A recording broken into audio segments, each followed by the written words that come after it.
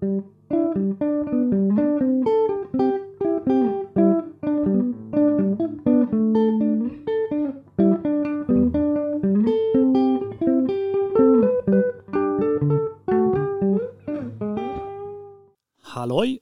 och välkommen till Bibliotekspodden Solen avsnitt 68 med rubriken Vad läste vi 2021? Så får vi se var vi hamnar om vi pratar om läsning eller vilka böcker specifikt vi läste detta år och vilka vi minns och vilka vi tyckte bäst om kanske. Vi får se. Jag sitter alltså i en lokal som heter Västland tillsammans med mina kollegor Alice och Patrik. Halloj! Hej! Hej. Vad roligt att ha dig här, Elise. Du hade nästan glömt bort vad vi hette. Ja. Men det var ett tag sedan också. Jag hade nästan glömt bort vad jag själv hette. Det här är ju lite så här comeback för mig. Jag har varit föräldraledig och jag har sysslat med annat. Så det var ett år sedan jag gjorde det här, känns det som. Var det ett år sedan? Bra fråga. Ungefär. Jag tittar här i listan över avsnitt och ni har i alla fall spelat in 5 avsnitt sen jag var med sist. Utan dig. Ja. Det var jättelänge sedan vi spelade in sist, så den här hösten har vi varit lite dåliga på detta. Men Eller upptagna av annat, tyvärr. Ja, både och kanske. Ja, lite dåliga. I alla fall avsnitt 62 som var ungefär för ett år sedan som hette Sorg. Då var jag med och då var det vi 3. Sen har ni spelat in massa program om de här 5 programmen. Mycket om olika poeter, om Stockholm läser och om Belarus med andra kollegor. Och nu kanske det kommer att öka tempo lite grann, för det blir också ett avsnitt som Patrik ska spela in nästa vecka med Mats Jonsson. Och jag gör det helt ensam så det blir läskigt. Ja. Och jag vet inte vad jag ska kalla avsnitt för. Asterisk i och med att jag är ensam, jag vet inte. Nej, vi får se. Men det blir ett Solen-avsnitt med Patrik och serietecknare Mats Jonsson i alla fall, som ni också kan se fram emot. Precis. Yes. Men ska nu vi köra ser vi fram emot att höra vad vi ska prata mer om vad vi ska prata om idag. Ja. Precis. Och vad sa jag avsnittet hette? Vad läste vi 2021? Och så vi har funderat lite grann. Vi sitter med lite olika högar och sånt vi har valt ut. Jag vet inte om det är det som vi gillade bäst. Eller vad har ni tagit med er för någonting? Är det era favoriter från? Ja, det är det nog. Det skulle jag säga nog. Ja. Någonting som ändå har gjort lite intryck. Man börjar ju fundera när man ska göra en sån här, vad minns man av det man läste? Och vissa böcker minns man väldigt tydligt och vissa böcker är ganska blank. Man minns att man gillar dem och vad fasiken handlar den om. Så funkar det för mig. Men sen när man börjar bläddra i boken och fundera lite så kommer det ofta tillbaka lite grann. Och sen så har vi ju sagt det, jag läser ju inte så jättemycket, känns det som. Sen när jag kollade igenom så var det ju ändå ett antal böcker, men jag trodde nästan att jag hade läst färre böcker än vad jag faktiskt ändå hade gjort. Det fanns ändå ett urval. Först tänkte jag så här, nu ska vi ta med 3 titlar, det är ungefär det jag har läst det här året. Men det stämde inte riktigt, så illa var det inte. Och ibland så måste man läsa böcker i jobbet för att man ska samtala med någon eller någonting sånt. Och det där måste... Det låter tråkigt. Nej, det där måste bli nästan alltid... Oj, det här var kul. Och att det blir en utmaning också. Det kanske är någonting som man inte ens hade valt i vanliga fall. Så jag tycker ofta att det är riktiga kickar att upptäcka någonting då. Jag håller med. Jag tycker också att det är ett sätt att få det att bli läst. Så är det för mig nu i alla fall. Att om jag har en deadline att nu ska du läsa ut den här boken till ett visst datum, då blir den läst. Och annars, även om jag gillar böcker jättemycket, kan det vara att jag börjar läsa 3 sidor och sen så blir det inte mer, tyvärr. Nej, vi har ju sånt jobb i lite olika grad att förutom det vi läser till Solen här, så framförallt ni 2 under året har ju massor med olika program och samtal och läsecirklar och så. Så mycket av det man läser är ju kopplat till Stockholms stadsbiblioteks programverksamhet. Och jag som har varit föräldraledig har kunnat läsa vad jag ville den lilla stund man får tid att läsa. Så att det blir lite olika ingångar. Men vi kanske vi går igenom lite olika rubriker och så ser vi vad vi kommer in på. Så kanske vi också kommer in på det här med själva läsningen. Hur gör man för att få tid att läsa och var läser man helst och sådär. Men är det någon speciell... Jag har sa till er att ta någon roman som ni kommer ihåg och som ni gillade. Någon diktsamling, någon fackbok eller sakprosa. Någon serie, någon bilderbok. Det har vi gjort. Det har ni gjort. Vad bra. Vad vill du börja, Patrik? Du då? Har du tagit med något, Elias? Inte alla de där genrerna, för att det gjorde jag inte, för det blir så tungt i väskan. Men var skulle du vilja börja, Patrik? Jag har ju Dramaten, så jag kan ju ta med en massa grejer fram och tillbaka och rulla med den där. Det är så man som gör. En gammal gubbe. Inte någon tygkasse som jag gör, utan Dramaten. Ryggsäck är också bättre än tygkasse. Ja. Det är inte lika coolt. Det är jobbigt på tunnelbanan med ryggsäck. Det är frisamt. Det är inte så lätt med Dramaten heller. Den brukar rulla fram och tillbaka och åka in i andra. Ja, men ryggsäck ser man alltid ut som att man ska ut på någon hiking eller någonting. Den är alltid helt överfull. Ja. Men ska vi börja med poesin? Ja, det kanske vi skulle göra. Skulle inte Patrik börja, känns var det nyss? Ja, han kom ingen vart. Men jag pratar ju med er. Ja. Nej, men jag har ingen poesi, men däremot har jag en roman som är den första delen av 2. Då börjar med romaner. Romaner hade vi först här. Vi tar romaner. Ja. Och den är skriven av irländaren Peadar O'Gillin. Som skriver böcker inom genrerna skräck och fantasy. Och jag hade äran att på Fantastica, som är sån här svekon, man träffas på en kongress, olika människor som är nördat ner sig i science fiction och skräck och fantasy, träffas och bara myser tillsammans, och en del författare bjuds in, både svenska och utländska, och då var han en av hedersgästerna på Fantastica på Dieselverkstan för några helger sedan. Och jag ser att Alice håller i samma bok. Ja. Ja, jag lånade in den här nu när Patrik skulle tipsa om den. Så jag har inte läst den, men bara hunnit titta på omslaget. Ja, och vad är detta för bok? Det är en bok som är en young adult-roman, alltså riktar sig till unga vuxna, skulle jag vilja säga. Om man, som det står på baksidestexten, så för dig som har läst Hungerspelen, fast det står på engelska, han är tyvärr inte översatt till svenska än. Men om någon är orolig så kan jag lugna dem med att språket är inte komplicerat. Det är ett väldigt bra flyt i berättelsen, så den är ju lätt att läsa även om man inte är van vid att läsa engelska böcker, så tror jag att man lätt kommer in i den. Och i den här första delen i serien som heter The Grey Land, som heter The Call, så är det så att det är en framtidsberättelse, en dystopi, att på Irland så har älvorna har tidigare tryckts ner av oss människor på Irland, så att de befinner sig i exil under jord. Men nu börjar de ge igen, så att de kidnappar och torterar unga människor när man når en viss ålder. Typ så här 15-16, när man hamnar i målbrottet så rätt vad det är så dyker de bara upp och tar dig till sin dimension. Tar de alla ungdomar alltså? Så gott som alla. Och en del klarar det ganska bra. Tiden går annorlunda också där på den här andra platsen. Så att det som är ganska lång tid där är kort tid i vår dimension. Och sen kommer tillbaka, och många av dem är döda eller på något sätt omvandlade i kroppsligt efter att de varit här i den andra dimensionen. För älvorna är förbannade på oss, på människorna, för att de har blivit fördrivna ifrån Irland och befinner sig under jord. Så vad får älvorna ut av det här? Hämnd. Grym hämnd. Men de unga vuxna, eller ungdomarna, tränar på olika sätt på internat och andra platser på att försöka möta det här, så att de är förbaskat duktiga på kampsport och på att hoppa som akrobater från fönster till fönster.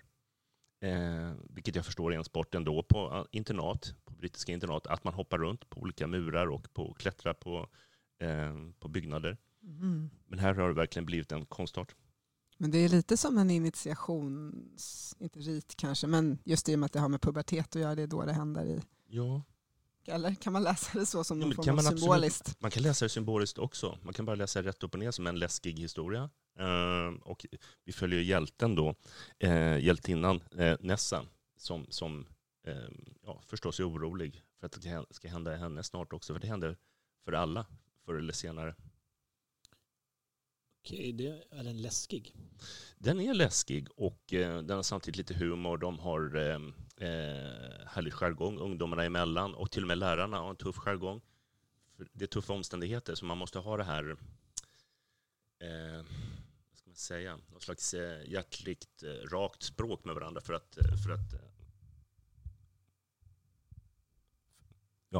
att kommunicera med varandra. Men du tyckte om den här? Jag tycker jättemycket om den här boken. Det är inte något avancerat, storartat mästerverk, men den har ett härligt flyt och sen en originell idé tycker jag. Att älvorna har blivit fördrivna av oss och vi är fienden ur deras perspektiv. Så att jag tycker han är en mycket spännande författare. Så att jag har läst den första delen och ser fram emot att läsa den andra delen, Invasion, sen längre fram. Kände du till honom innan det där fantastiska? Nej, det gjorde jag inte. Bara en av våra kollegor, Emily, hade lyssnat på honom någon gång och sagt att jag gillar inte alls att läsa såna här läskiga böcker, hade Emily sagt. Men han är fruktansvärt trevlig och det kan jag skriva under på. Han hade humor och när han blev intervjuad så kunde han slänga ur sig saker både i samtalet som jag hade med honom och ett par andra författare. Mats Strandberg och Paul Eggert var där och Boel Bergman och pratade om sina böcker också. Så kunde han slänga ur sig saker hela tiden och vara underhållande. Vet du om den är på väg på svenska? Jag tror inte att den är det, tyvärr. Är den väldigt läskig och brutal och så, eller? Ja. Ja. Och jag är lite svag för sådana böcker som är ganska brutala. Så att, det vet ni, trogna lyssnare, att Patrik gillar ofta skräck och zombies och sånt där. Ja, men eller hur? Vad heter det man varnar i förväg att någonting läskigt kommer ske? Men i alla fall. Trigger. Jag har en triggervarning på den här boken. Jag tycker att det låter lite grann som ett upplägg som skulle kunna vara en bok av Ivy de Lindqvist. Är jag helt ute och cyklar då? Eller finns det någon? Nej, jag tror att de skulle gilla varandras grejer. Absolut. Och så just den här blandningen mellan vardag och det fantastiska finns i den här berättelsen. Ja, vi kanske återkommer till Ivy sen. Vi får se. Yes. Har du någon roman? Eller någon skräckroman? Skräckroman har jag faktiskt inte alls. Det här är någonting helt annat. Men om jag tar med den romanen som jag framförallt har valt då. Jag skulle säga det bästa som jag har läst i år. I alla fall i romanform. Är en lettisk bok som heter Modersmjölken av Nora Ikstena. Hon finns inte på svenska innan, men jag tror att hon har skrivit ganska många böcker. Och den här boken handlar om en mor och en dotter på framförallt 70-talet i Lettland, som ju då tillhörde Sovjetunionen.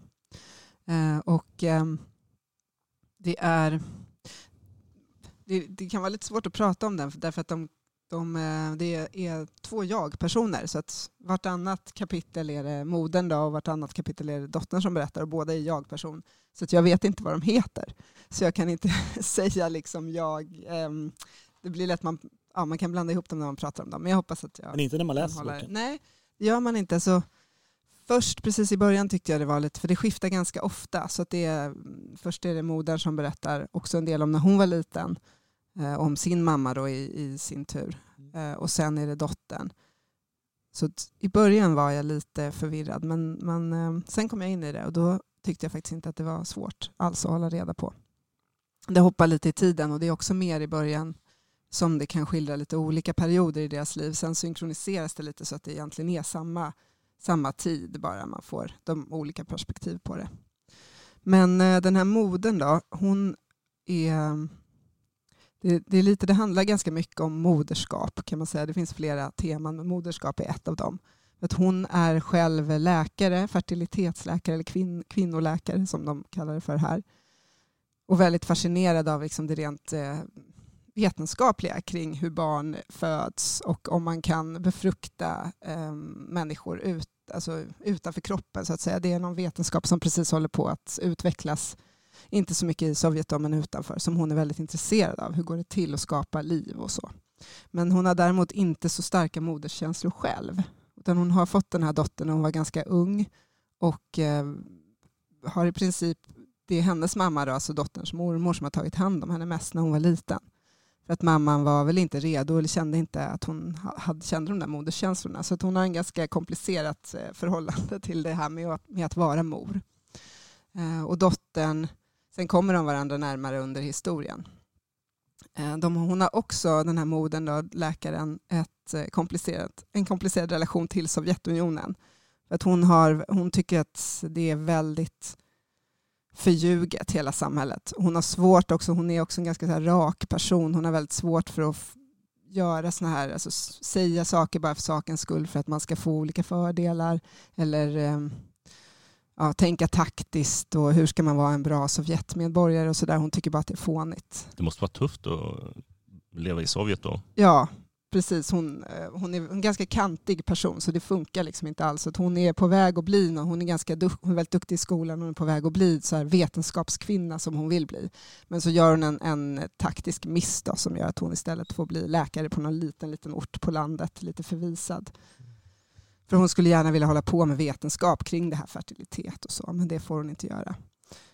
Medan dottern däremot är mera, hon uppfostras ju av sin mormor och går i skolan och blir så här pionjär. Och, så man kan väl säga att hon är inte helt okritisk heller, men hon har inte samma problem med det. Hon är mer så här, men det är bara som det är. Nu lever vi så här.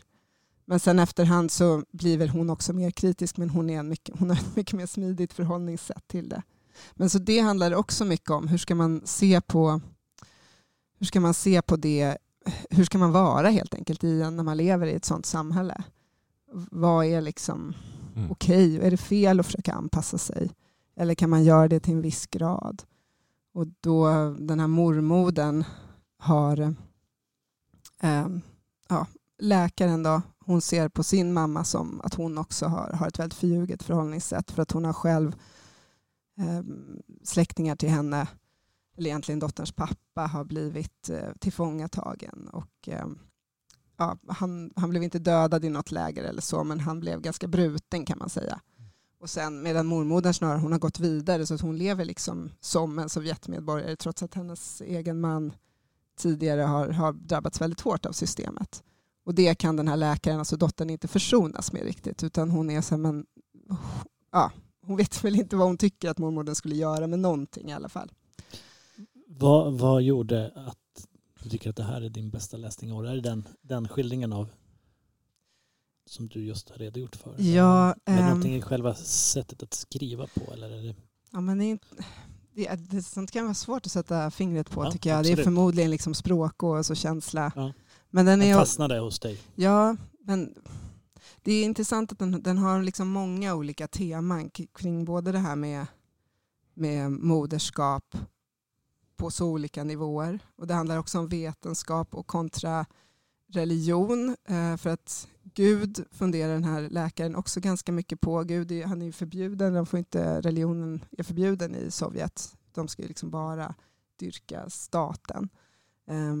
Och hon är egentligen en väldigt rationell person, så hon känns ju inte som någon som skulle vara religiös, men i det här läget så är det som att hon börjar fundera på Gud ändå. Och så att hon har vetenskapen, liksom försynen och sen det här moderskap, vad är det liksom känslomässigt.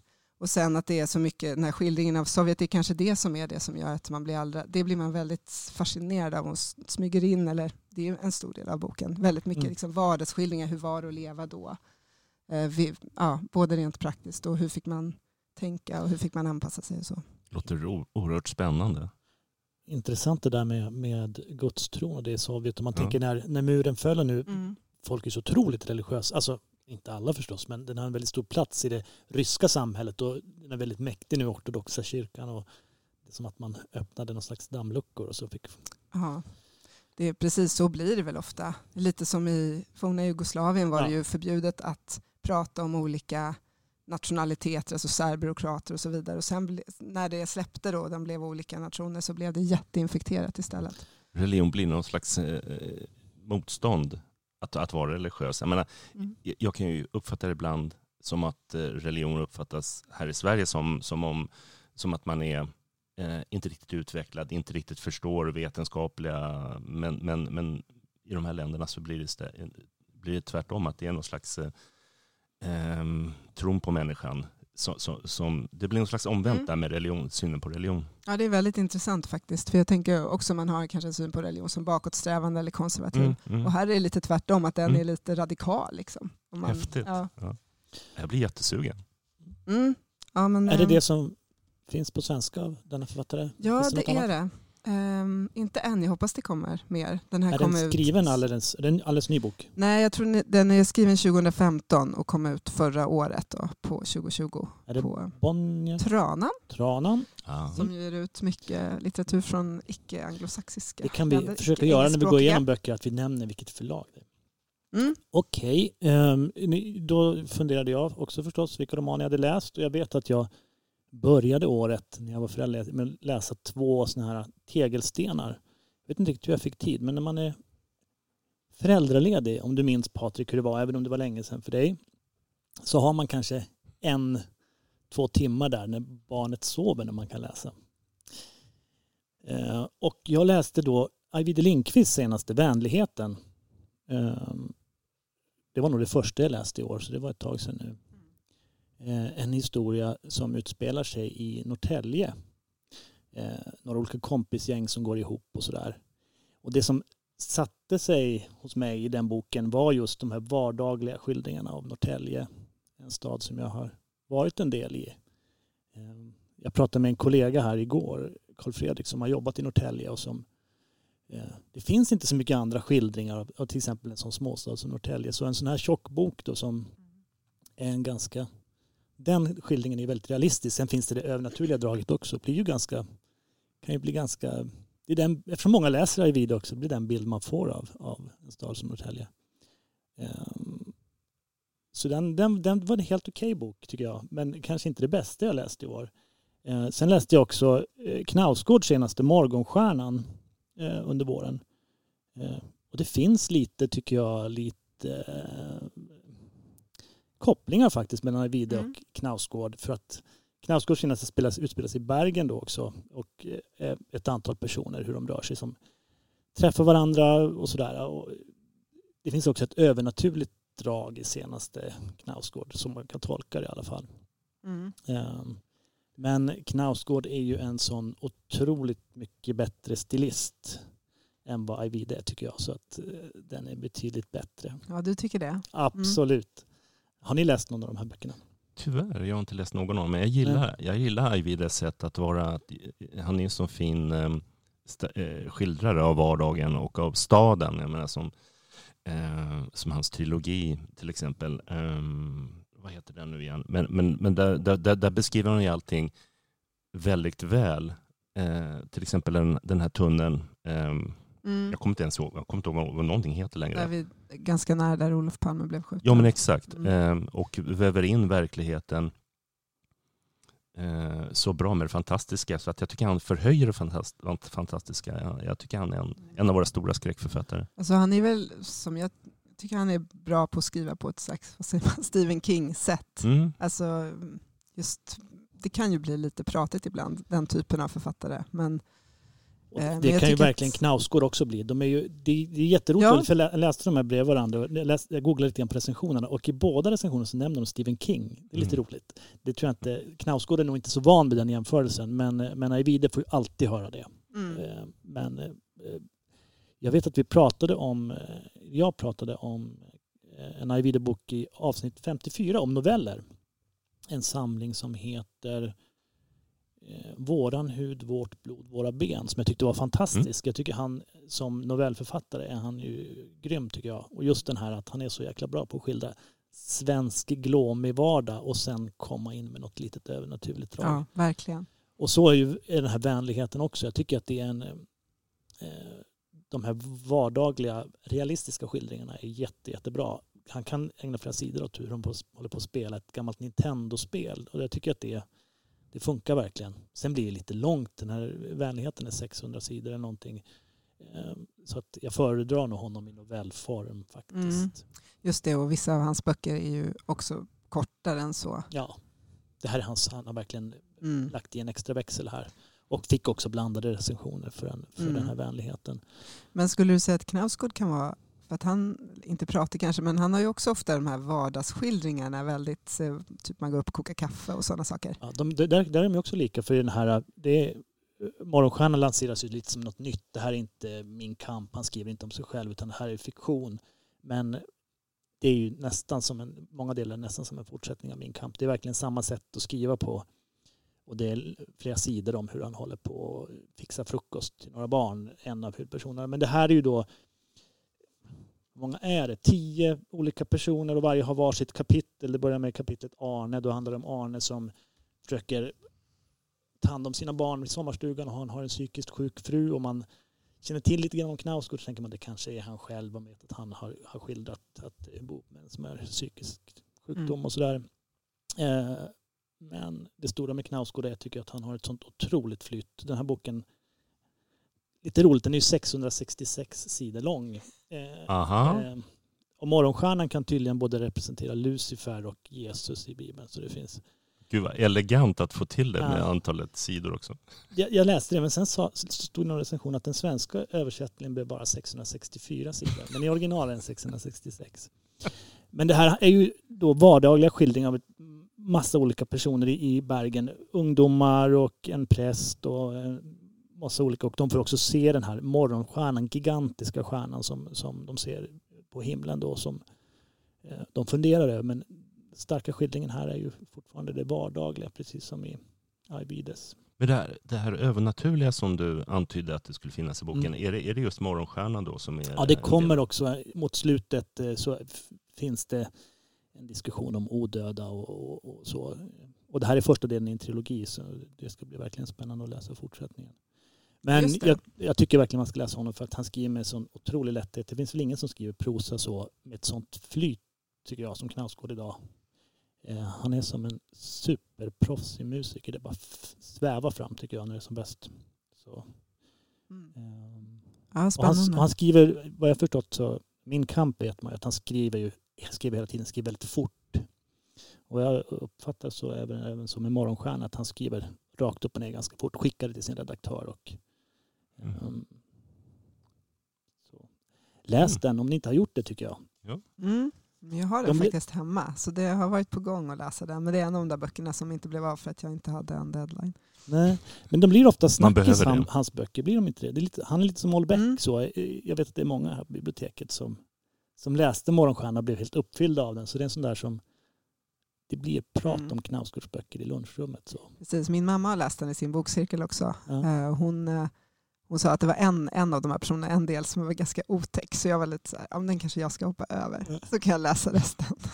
Ja, det är otäck också. Eller dyster kanske. Ja, det är många som är dystra och det är otäcka och det är en journalist som skildras där som är ett otroligt svinpäls. Så det är många olika personer som man kan ta del av i denna bok.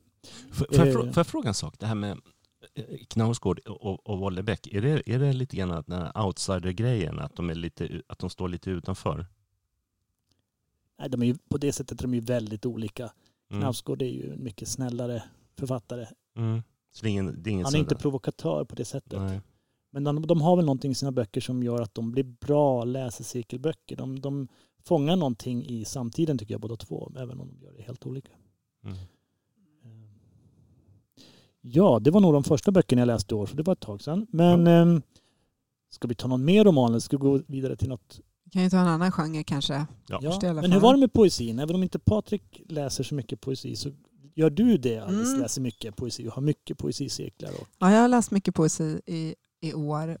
Jag och en kollega har ju läsecirkel på biblioteket om poesi och även ett program som heter Månadens diktsamling där vi presenterar diktsamlingar.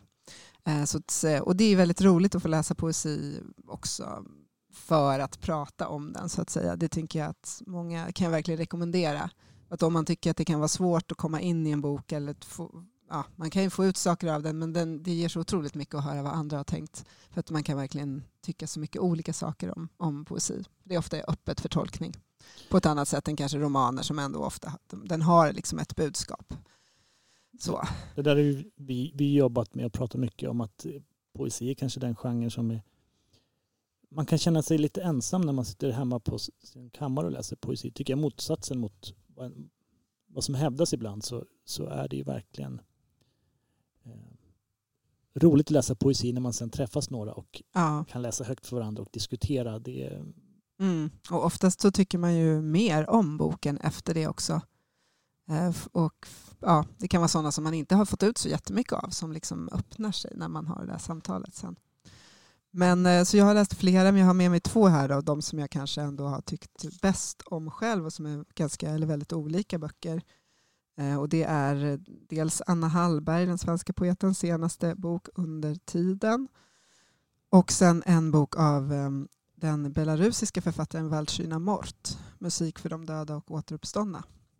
Och den nämnde vi ju lite i det här Belarus-avsnittet. Även då pratade vi om en antologi där hon var en av de som hade gett ett bidrag. Men här är alltså en bok helt av henne. Och om man börjar med den har ju också en koppling lite till min förra bok eftersom det här är också skildrar vardag delvis i Belarus.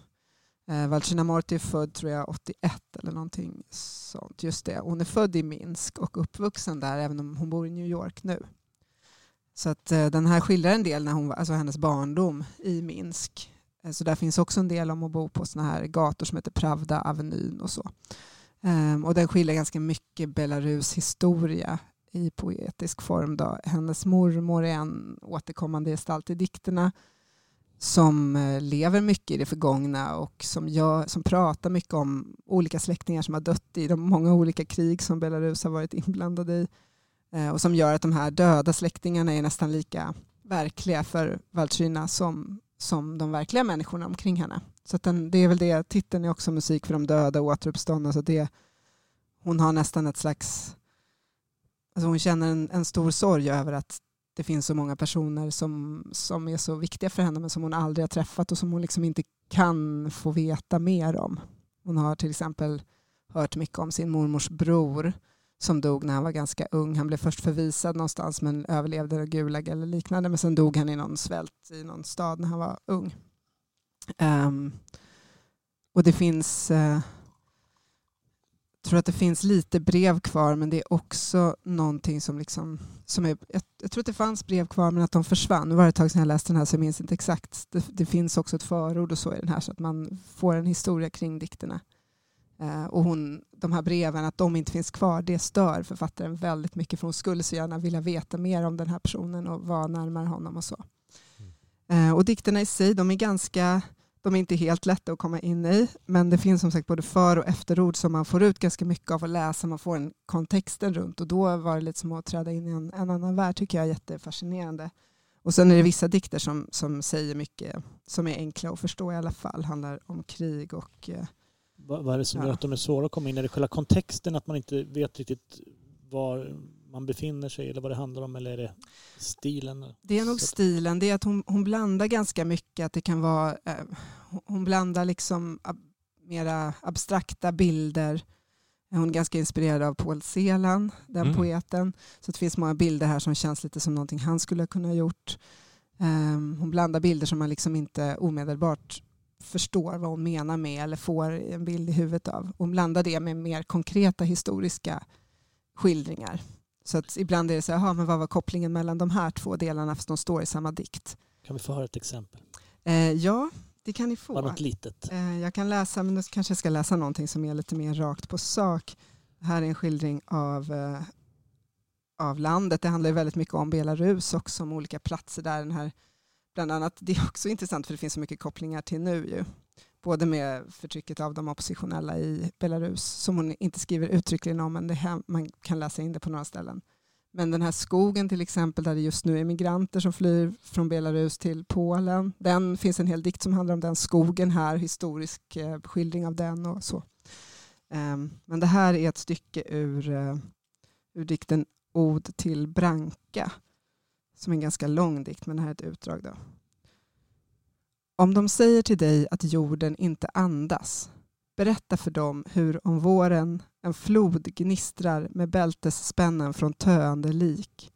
Berätta för dem hur grenar sträcks som dödens hjälpsamma händer. Du kan dricka vatten ur vilken brunn som helst, eller hoppa i och dränka dig. Du kan hänga dig från en av grenarna i trädgården, eller plocka ett halvruttet äpple. Välsigna detta landskap av valmöjligheter, klart som en klar natt.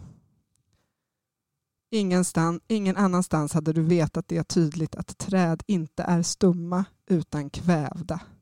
De klagar i vinden. Allt vi har sett med våra hundratals ögon. Allt vi har sett med vartenda gröna öga. Tag dessa kvistar. Slit bort våra ögon. Peta ut dem. Ja, så det här var ju som handlade liksom om Belarus historia i allmänhet. Och sen finns det sådana som handlar mer konkret om hennes mormor och hur hon är till exempel. Vad vackert. Och det här direkta tilltalet, ja absolut. Men det direkta tilltalet gör ju att man sugs in på en gång. Mm. Och den här uppmanande rösten. Fast så kommunikativt i. Mm. Ja, det finns också en lång dikt i mitten som är ganska prosaliknande. Som heter Baba Bronja och som handlar mycket om hennes mormor och hennes mormors syster. Och där beskriver hon också till exempel sin mormors minne som en brinnande reaktor. Och det är också så fint att den här minnet, den här mormodern är liksom som en sån. Det påverkar henne nästan ännu mer än att faktiskt leva i Sovjet eller så. Det är liksom att leva med den här mormodern. Vilket förlag var det?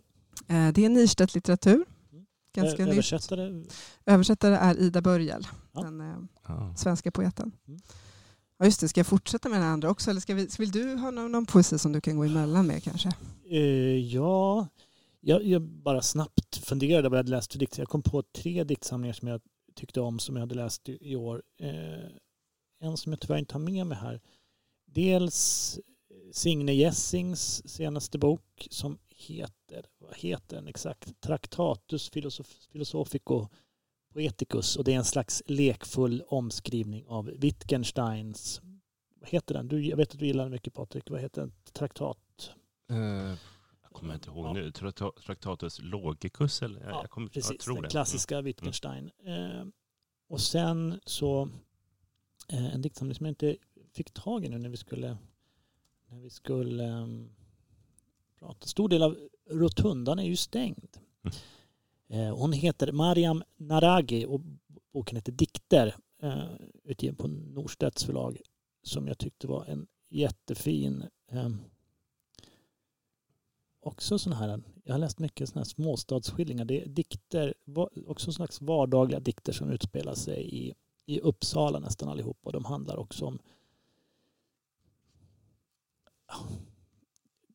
det är mycket att det är väldigt vardagligt, och sen öppnar det sig en fallucka när man går ut från Konsum och världen framstår plötsligt i ett magiskt skimmer. Så jag tyckte de var väldigt, väldigt vackra och fina, och jag ska läsa om den diktsamlingen igen när jag får tid.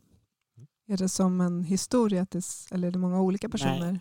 Nej, det är mycket så här, cykla hem från jobbet genom Uppsala och drabbas av någonting och så. Men det handlar mycket om hur man känner sig hemma i en stad eller inte gör det och så där. Vad som får en. Är det likt Tranströmer eller är det mindre metafysiskt? Det är mindre metafysiskt och mindre. Det finns en enkelhet och en framförallt tyckte jag det fanns en sån här självklarhet och ett självförtroende i dikterna som gjorde att de blev väldigt starka. Och så har jag läst många gånger i år Thomas Tidholms bok, Jordlöparens bok. Jag tror den kom förra året faktiskt. Men jag fick äran att utse honom till årets Aniara-prisvinnare för hela sitt författarskap. Och det är en fantastisk förunderlig bok, tycker jag. Någon av er som har läst den? Nej, tyvärr. Jag gillar Tidholm, men jag har tyvärr inte läst den. Jag borde göra det. Jag gick också tillbaka och se, har vi pratat om Tidholm tidigare? Och vi hade ett avsnitt som till stor del rörde sig runt hans bilderbok Förr i tiden i skogen. Det var ett avsnitt som hette Skolan i litteraturen.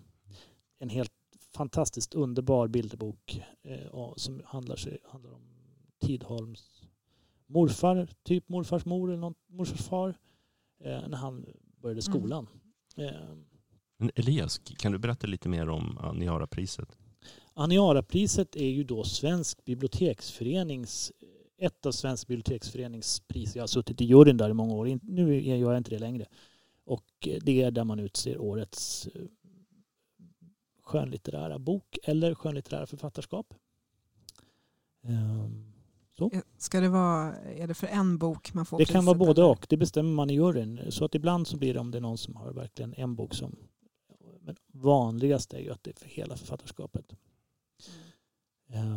Och det var någon som sa om Thomas Tidholm att hans diktsamlingar skulle kunna vara bilderböcker och hans bilderböcker skulle kunna vara diktsamlingar. Han skriver ungefär på samma sätt. Och, Fin formulering och, Ja. och så sann. det var någon som sa det att han kanske börjar skriva och så kommer han på att det här kanske blir en bilderbok eller det här kanske blir en diktsamling. Den här boken, jag gillar också den här typen av diktsamlingar som man känner att man vet inte riktigt om det är en diktsamling eller om det är en essäer eller om det är aforismer eller om det är en tankebok, men det finns en stor poetisk kvalitet i hans texter. Mm. Den är väl i alla fall klassad som HC03 på biblioteket. Det är det som bestämmer. Vill du läsa någonting? Går du att läsa Ja, något utdrag? Den här boken har sin grund i en väldigt rolig utställning som jag tyvärr aldrig hann besöka men som jag hörde om på radion. Där man gjorde konst för insekter och fåglar och djur. Så det är mycket dikter som handlar om kan vi förstå insekterna och djuren och naturen och vad händer när vi pratar med dem och sådär. Väckte inte den utställningen en hel del rabalder? Det var... Jag tycker den verkar helt underbar. Ja, men jag älskar den idén, men det var någon som tyckte att ska verkligen skattebetalarnas pengar gå till utställningar för insekter? Jag kan läsa lite grann i första dikten som inleder här som jag tycker mycket om. Till naturen heter den. Nu går vi till naturen. Nu går vi så försiktigt. Sista biten får vi smyga och krypa. Naturen är rädd för oss. Den har glömt oss. Den vet inte vilka vi är längre. Vi har ju alla dessa kläder. Vi gör ljud som inte låter riktigt bra. Nu är vi framme. Men naturen har gått undan. Den är längre bort. Vi börjar springa. Vi springer mot naturen men den gömmer sig bakom en stor sten. Den vill inte komma fram. Den darrar. Man ser ögonen. Den vet inte vad den ska vänta sig vid oss. Nu ser vi att den är ledsen. Så väldigt ledsen. Och vi är också så ledsna. Det är en slags programförklaring till hela den inledande dikten. Och det handlar om det här att vi har... Ja, hur kommer vi i kontakt med naturen? Och hur kan vi förstå jordlöparen eller de andra insekterna i skogen? Vilket vackert förmänskligande av skogen i hans berättande. Ja. De är ju väldigt, väldigt roliga också. Väldigt väcker mycket tankar och funderingar. Det där är intressant med natur och klimat om man vill. Det känns som det kommer att bara öka, alltså antalet böcker som kommer ut som tangerar sånt här. Jag tänker på en bilderbok som jag läste nyligen som heter just Naturen, som är av Emma eller Lisen Adbåge. Jag glömmer, tyvärr blandar jag ihop dem. Det kan vi kolla Adbåge upp. i alla fall. Adbåge i alla fall. Som är väldigt likt Eva Lindströms stil faktiskt. Men där det handlar om naturen och att naturen är någonting annat än, eller människorna, ja just relationen mellan människor och natur, men i bilderboksformat då. Jag tänker att det kommer komma bara fler och fler böcker inom olika genrer som handlar om det. Vad är vår relation till naturen och hur behandlar vi den och så. Ja, det börjar bli ganska akut, vårt förhållande till naturen. Och det, ja, har man inte läst den här eller någonting annat av tiden så tycker jag absolut man ska göra det, såklart. Ja, Anna, Patrik kanske vill komma in med någon... Nej, men nu pratar vi om poesi. Så att, ska jag ta lite kort om Anna Hallberg också så får Patrik prata sen då. Vi kommer ju över till serier sen. Då får han hålla låda. Exakt. Men precis, Anna Hallberg under tiden som är... jag har inte läst någonting av Anna Hallberg förut. Jag tyckte jättemycket om den här. Har du inte gjort det? Jag tycker vi har haft henne i massa olika program och cirklar och sånt. Jag har faktiskt inte det.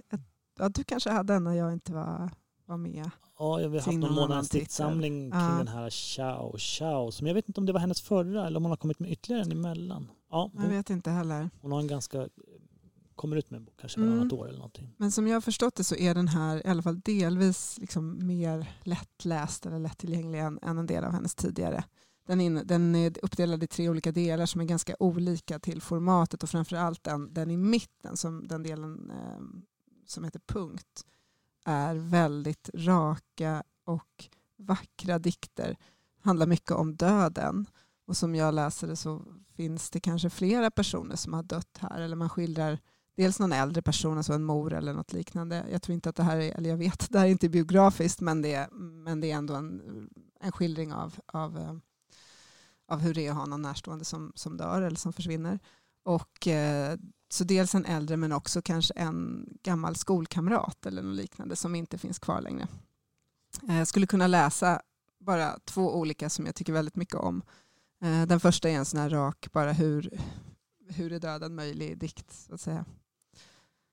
Jag kan dö, det gör mig inget, inte du. Dagarna raderas till en punkt där tiden står och stampar. Dina vänstersneda träskor, jag tröttsamt låter bli att flytta. Ingen har lov att ta fram julgransfoten, vinterrocken.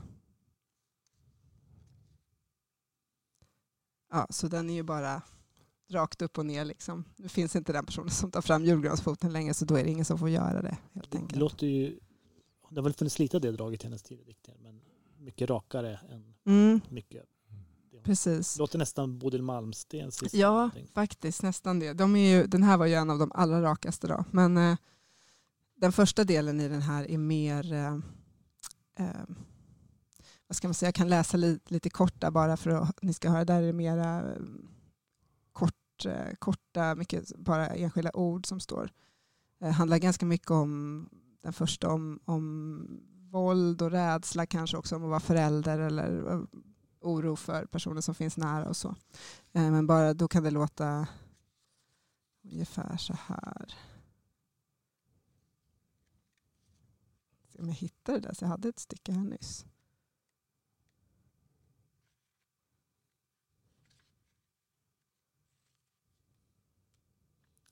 Nu får de som lyssnar lite paus här medan man hör det. Precis, nu kommer det. Konstnärligt grovjobb, hugga i och små saker. I och ur diskmaskinen, i och ur tvättmaskinen, i och ur matkassarna. Att föräldrarna är små, mindre, taffliga mänskliga tussar. Förtvivlat hålla våldet undan, inte reproducera, men om, när, stå kvar, inte blunda, ta skiten. Så, Wow. Ja, så där är det en helt annan stil liksom, i texten. Men tycker jag väldigt starkt också. Men jag skulle vilja läsa en kort till som också har i den här döden-delen där hon kopplar ihop de här 2 olika personerna eller människorna som inte finns längre. Så som jag läser den här i alla fall. Det roar mig att tänka mig er på en bar, unga. Din fladdriga intelligens och din lantliga tyngd. Fast ni levde i skilda åldrar och sa ordet verkligen med helt olika tonfall. Jag vet att du gillar små salta gurkor och de går aldrig ur tiden. Det mesta är likt och musiken kan vara äldre än er båda. Ja. Tack. Under tiden av Anna Hallberg kom förra året, så ser jag här. Jag tror det. Mm. Jättefint, men det känns som att det är 2 olika lägen som man hoppar emellan där. Men det sista och det första du läste var ju nästan som små noveller. Medan mellanstycket, där var det som att orden inte ens räckte till, utan det är bara interjektioner och små ord som återstår. Mm. Ja, men verkligen. Ja, då var det lilla poesidelen här. Vi får se om vi återkommer till det eller hur länge vi håller på. Men Patrik har massor med stora maffiagrafiska noveller där framför sig. Oj, ett par stycken bara. Nu är det din tid som är kvar här i avsnittet, Patrik. Jag har bara ett par stycken här. Men en som jag verkligen skulle vilja lyfta fram och som är utgiven i svensk översättning på Epics förlag. Ett av många väldigt bra svenska serieförlag, heter Blå piller, och den är skriven och tecknad av Fredrik Peters.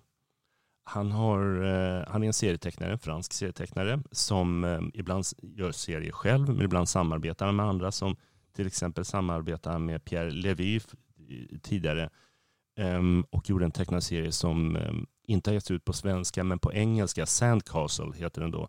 Och den har blivit filmatiserad. Det är senaste filmen av Midnight Shyamalan. Jag vet inte riktigt hur man uttalar hans namn, men ni vet vem jag menar. Den här annorlunda indisk-amerikanska regissören. Han gjorde en film som i hans filmversion så heter den Old. En familj som kommer till en strand och där på stranden så är det någon konstig magi så att alla åldras väldigt snabbt på stranden och får väldigt snabbt göra upp med sina känslor för varandra. Låter som Arvid Lindqvist tycker jag. Ja, också. eller hur? Vi stannar kvar i skräcken.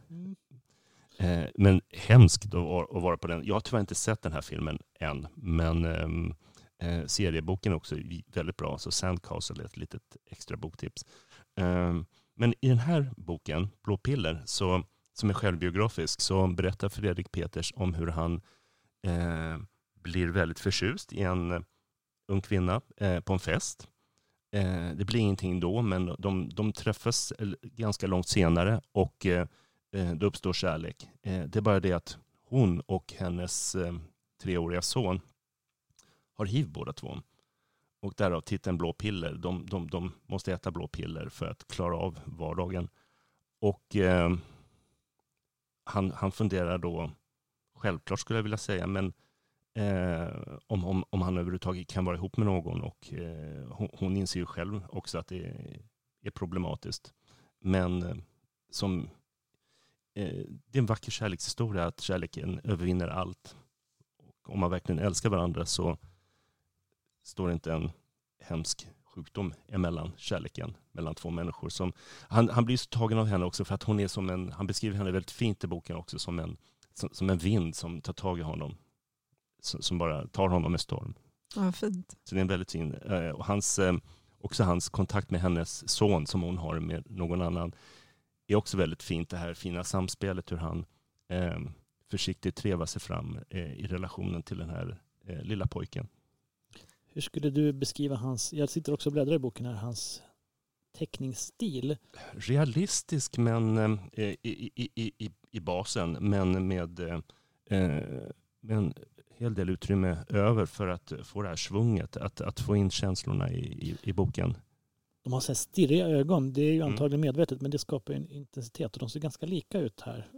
Han och den här kvinnan som han träffar. Jo. Man får känslan av att de kanske har stora ögon i verkligheten också. Ja, de ser lite så här häpna ut hela tiden. Men väldigt fint. Är det han brukar göra, är det realism eller är det mer fantasi? Han har gjort en väldigt speciell surrealistisk historia också som har getts ut på engelska, som heter Psychoderm.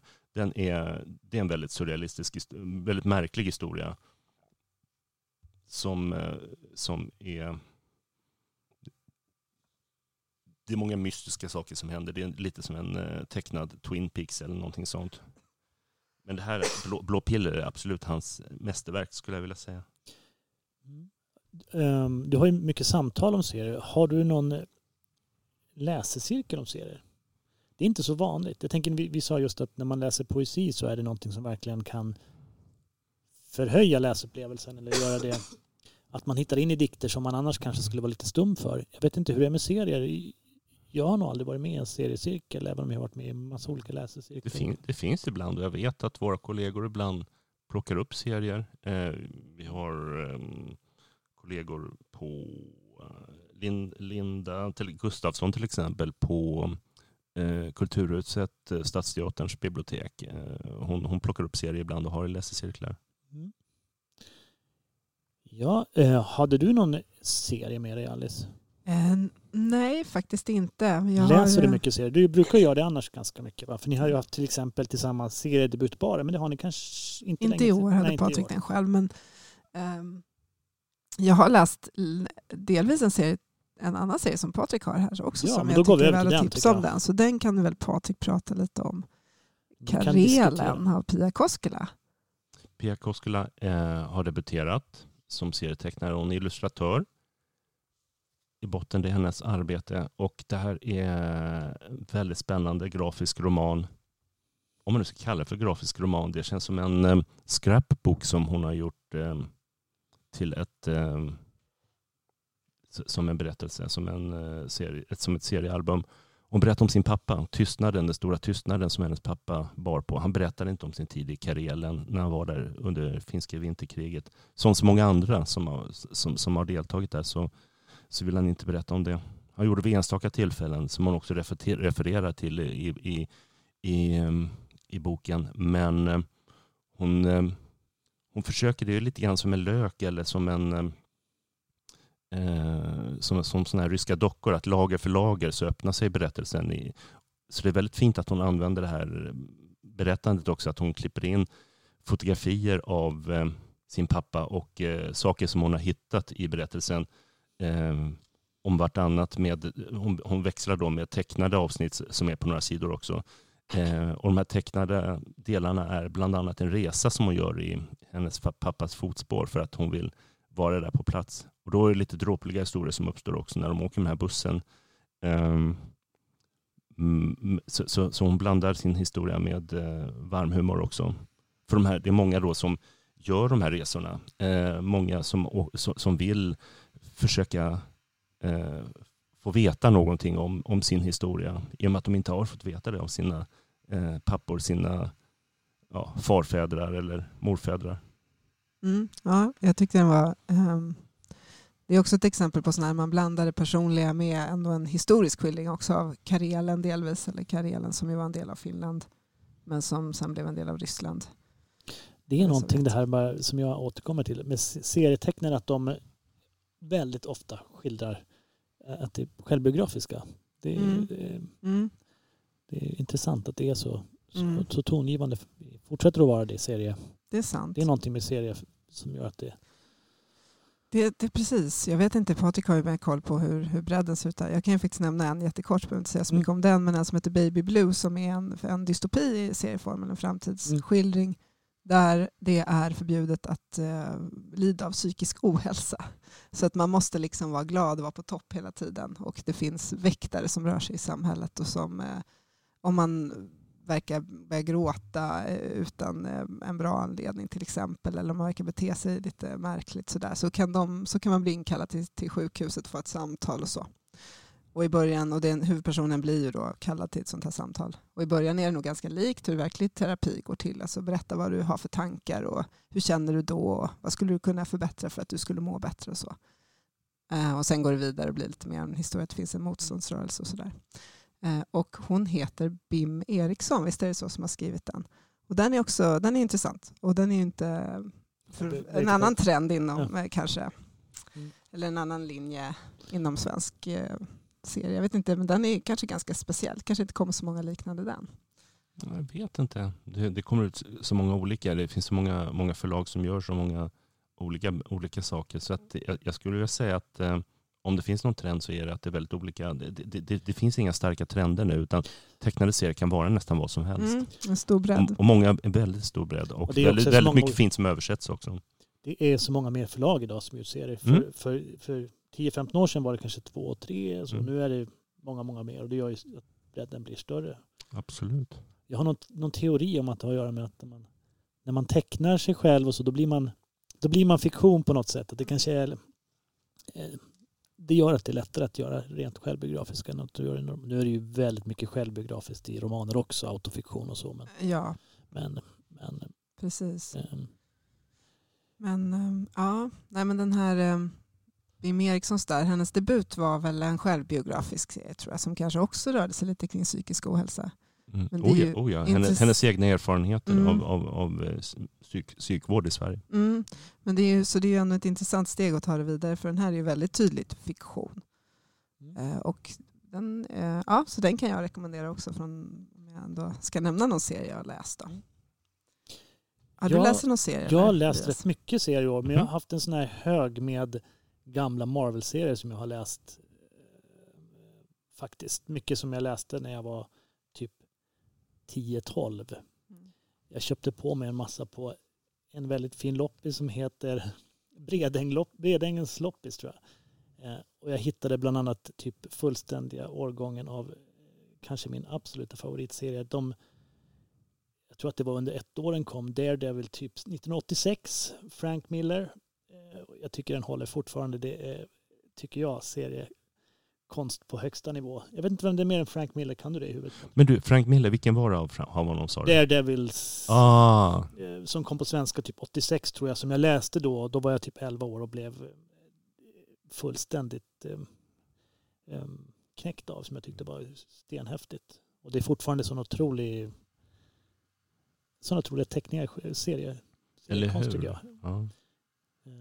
Jag vet inte vad Frank Miller gör idag. Jag är inte någon sån här seriekonnässör som du, Patrik. Ja, men hans det här framsnidade stilen, den här lite grova stilen som han har, den är väldigt, går rakt in i kroppen när man läser. Det var väl också att det skilde sig väldigt mycket från hur Spindelmannen tecknades och berättades, som jag hade läst då. Eller hur? Den mycket mer mjuka stilen. Ja, och så det var också mer avancerad bildkomposition, närbilder, och det växlade mellan närbilder och in- och utzoomningar som kanske inte gjordes i de vanliga superhjälteserierna man läste då på 80-talet. Kanske mer komplicerad psykologiskt också. Ja, absolut. Och väldigt ganska läskiga, mörka så. I en viss mån så tror jag att han var inspirerad av manga, det som hände där. Ja. Och hans första grej var Ronin bland annat, som var en tydlig samurajhistoria, men absolut. Ja, vi ska gå vidare, och den lilla genre jag hade kvar, Alice pekar på klockan att det har gått lång tid, men vi kan väl låta bre oss ut lite grann. Ska vi hoppa över fackdelen, sakprosadelen? Har ni något ni vill ta upp där? Nej, jag har nog inte läst någonting faktiskt på den genren. Skulle jag ta upp någonting där, så skulle det vara kring denna konst i så fall. Uppföljaren som Stina Wolt har gjort på sin första bok som heter Kring denna kropp, där hon gör upp med kroppshetsen, och nu kring denna konst så berättar hon om sitt liv, sina erfarenheter. Jag uppfattar det som ganska öppenhjärtligt, och sen ser man hennes utveckling som människa parallellt med hennes utveckling som konstnär. En fin bok. Jag gillar den här, hur hon växelverkar mellan hennes konstbilder och hennes eget liv. Mm. Jag hade några guldkorn där, men de håller jag för mig själv eftersom tiden går.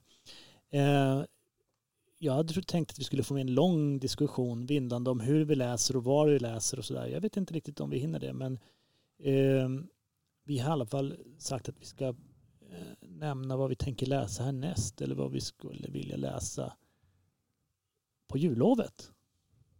Patrik, vad ska du läsa när Kalle Anka har slutat och du ätit upp julmaten? Då ska man ju läsa det man får i julklapp. Det vet man ju inte ännu. Nej, det vet man ju inte, så det är svårt att säga. säga. Det är helt på vad tomterna med sig. Men jag har fått ett tips av vår kollega som inte längre jobbar här, utan hon bor i Malmö nu. Anneli. Hej Anneli. Hoppas du lyssnar på det här. Det är klart hon gör. Alla lyssnar på oss. Hon har rekommenderat en bok, och jag är ganska dålig på att gå på folks boktips, men den här boken är jag jättesugen på att ta tag i. Den heter Världens 8:e underverk av Jonas Rydin. Den handlar om det här postkoloniala, om arbetskraft och de här stora sakerna som händer. Jag menar, som till exempel Amazon, deras industrialisering av arbetskraft, och hur arbetsrätten urholkas över hela jorden. Både globalt men också överallt, som här i Sverige också. Så att jag är supersugen på den här romanen. Det är romanen då? Ja, det är romanen då. Men som handlar om de här frågorna i fiktiv form. Och jag har bläddrat i den, och språket verkar helt underbart. Så jag är supersugen på att läsa den här boken. Och det är något litet mindre förlag? Det är ett förlag som heter Lava, kort och gott. Jonas Rydin heter författaren. Och han jobbar mycket som översättare av just Henri Michaud. Jag vet inte, är det så man uttalar hans... Så kan det vara. Ja, franska författaren. Den är jag sugen på att läsa över julen. Spännande. Du då Alice, vad ska du läsa förutom de hårda klappar som tomterna med sig? Vad ska du... Ja, vad svårt. Ifall du inte får någon bok i julklapp, vad ska du läsa då? Ja, bra fråga. Jag har en som jag också har börjat läsa på nu, är Tove Ditlevsens bok som heter Gift. Det är ju en dansk författare som väl skrev på 60, 70, 80-talet. Nu, inte nu i alla fall. Som är återutgivna på svenska nu. Och det är ganska självbiografiskt. Det här är i princip nästan dagboksskildring hon har skrivit Gift, och sen så finns det Barndom och ungdom som också har kommit precis. som Gift handlar ju då dels, jag tror det handlar om passionen, 3 olika passioner i hennes liv, men då skrivande och också droger, tyvärr. Så att hon skriver otroligt bra. Men annars sen, apropå jul, så har jag beställt en bok till mig själv som kan vara min julklapp. Det är Sarah Waters, en av hennes. Jag tycker jättemycket om hennes lite historiska skildringar, ofta med en twist, ibland med någon deckare, lite mystikinslag. Jag har läst de flesta, men den här som heter Kyssa sammet eller Tipping the Velvet, den har jag inte läst än. Utspelar sig, tror jag, i lite kabaré-värld i England på 1800-talet. Så den ser jag fram emot. Det känns som en riktig sån jullovsbok. Och du då, Elias? Ja, jag jobbar ju mycket med sånt som ni gör förut. Nu gör jag inte riktigt lika mycket. Hade man läst jättemycket poesi och funderat och pratat, då gillar jag bara lägga det åt sidan och sjunka ner någon sån här musikbiografi eller någon musiknördig bok och så. Tycker jag fortfarande är ganska skönt, för på julen blir man ju avbruten av småbarn och man ska göra alla möjliga olika saker. En sån här bok som man kan läsa 3 sidor, lägga på sidan och snyta lite barn och sen fortsätta läsa. Så att jag har en bok där av en brittisk musikjournalist som heter Paul Morley, som har gett ut en bok just som heter From Manchester with Love, en biografi om Tony Wilson, han som hade Factory Records och som gav ut Joy Division och New Order och så, som jag tror kan vara väldigt bra och rolig och intressant och bra julläsning. Man kan känna igen honom från 24 Hour Party People om man har sett en filmrekommendation. Väldigt rolig och bra film. Jag blev lite påminn om den här när jag lyssnade på radion. Något program som Gunnar Bolin har som heter... Det är olika kulturjournalister som får välja vilken kultur som verkligen har gjort avtryck i deras liv. Och då var det Dramatenchefen som var med och det var Ian Curtis och Joy Division som hade varit viktigast för honom. Det tyckte jag var lite roligt. Och då kom de in lite grann på det här. Då blev jag sugen på denna bok. Annars har jag en bok här som jag vet inte varför jag inte kunde läsa den ännu, av en författare som du och jag har hållit på med ganska mycket, Alice Asta Olivia Nordenhoff, som är ju då framförallt poet tidigare. Vi har pratat, vad hette hennes diktsamling som vi jobbade ganska mycket med i läsecirklar? Och Det enkla och det ensamma. Eller någonting, en väldigt fin diktsamling som vi båda gillade mycket. Som var lite dagboksdikter. Som, just det, skildring av att vara ung i Köpenhamn kan man säga. Och den här det här är en roman då som har kommit som heter Pengar på fickan. En helt underbar titel på en bok tycker jag.